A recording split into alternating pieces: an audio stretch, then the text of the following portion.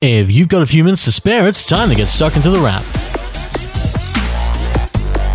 It's almost the end of August, and this is The Wrap, Australia's fastest technology roundup. And if you're thinking of buying anything, you probably know just how many choices you have. It's an incredibly wide scope, with numerous phones, TVs, computers, headphones, speakers, cameras, and game consoles, and that's to name a few. Generally, if there's a product to buy, you have a choice in who makes it. You'll soon have more choice in the streaming world as Australia looks to get another video provider. We already have Netflix, Stan, and Amazon, and that's not even including the likes of Foxtel, YouTube, and the local catch-up services such as ABC, SBS, 7, 9, and 10. The newbie is Disney, which is set to launch a rival to Netflix in Disney Plus later this year. There's a date of November 19 penciled in, and there's a whole heap of content on the way. Disney owns the rights to a lot of things. There's a typical assortment of Disney movies like Frozen and Tangled, but there's also all that Pixar stuff, and all that Marvel stuff, which means the Avengers and Iron Man, to name a few. And then there's Star Wars, because Disney owns the rights there as well. You can expect new and old Star Wars stuff on Disney Plus, as well as stuff from Fox, because, yep, Disney owns that as well. That means a good 30 seasons of The Simpsons should be making their way to Disney's streaming service, as well as those other Marvel movies that were a little more adult, including Deadpool, Logan,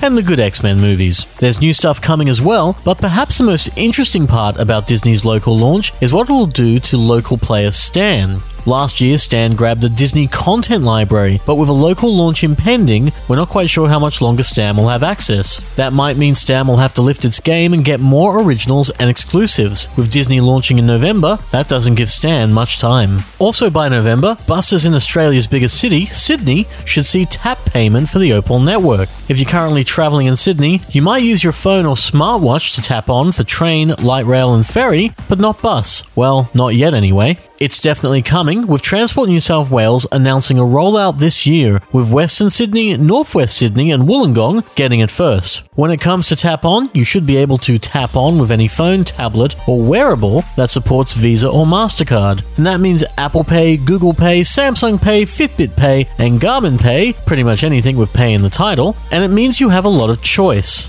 You also have choices in the world of computers, with more of those on the way as well. While we expect to hear about a new iPad and likely a new MacBook by the end of the year, Dell is talking up what it has coming shortly with new Intel chips. It's a fitting time because Intel is launching a few chips under the codename Comet Lake. Codename aside, this is all about mobile performance, sitting under Intel's Project Athena, which is a project focused on getting you through the day with your laptop or tablet and a good 16 hours of battery life, no dramas. You should see them in quite a few laptops by the year's end, but before then, Dell's XPS 13 2-in-1 seems to be getting one first, getting a 360-degree hinge, fast Wi-Fi, and a mostly bezel-less 13-inch screen with the option of 4K. 4K screens don't come on everything, but they're not needed everywhere. The truly portable Epson EF100 projector we checked out this week lacked 4K and only had high definition, but it brought a laser light source that works in daylight and night, and for well under the high prices that laser projectors typically go for.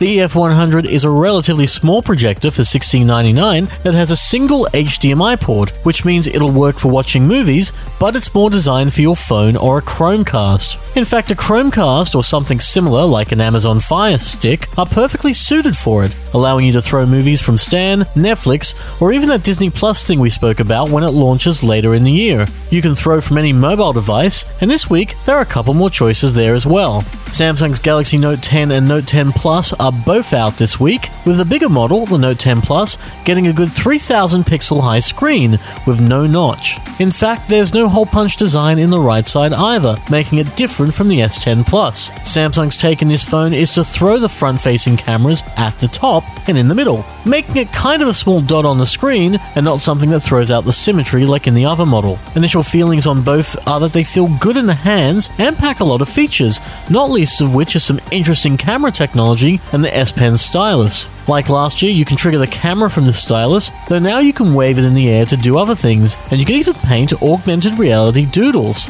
We should have more on the Galaxy Note 10 next week, but right now we're out of time. So, you've been listening to The Wrap, Australia's fastest technology roundup. The Wrap is found every Friday at Podcast One, Spotify, and Apple Podcasts. But until then, have a great week. We'll see you next time on The Wrap. Take care.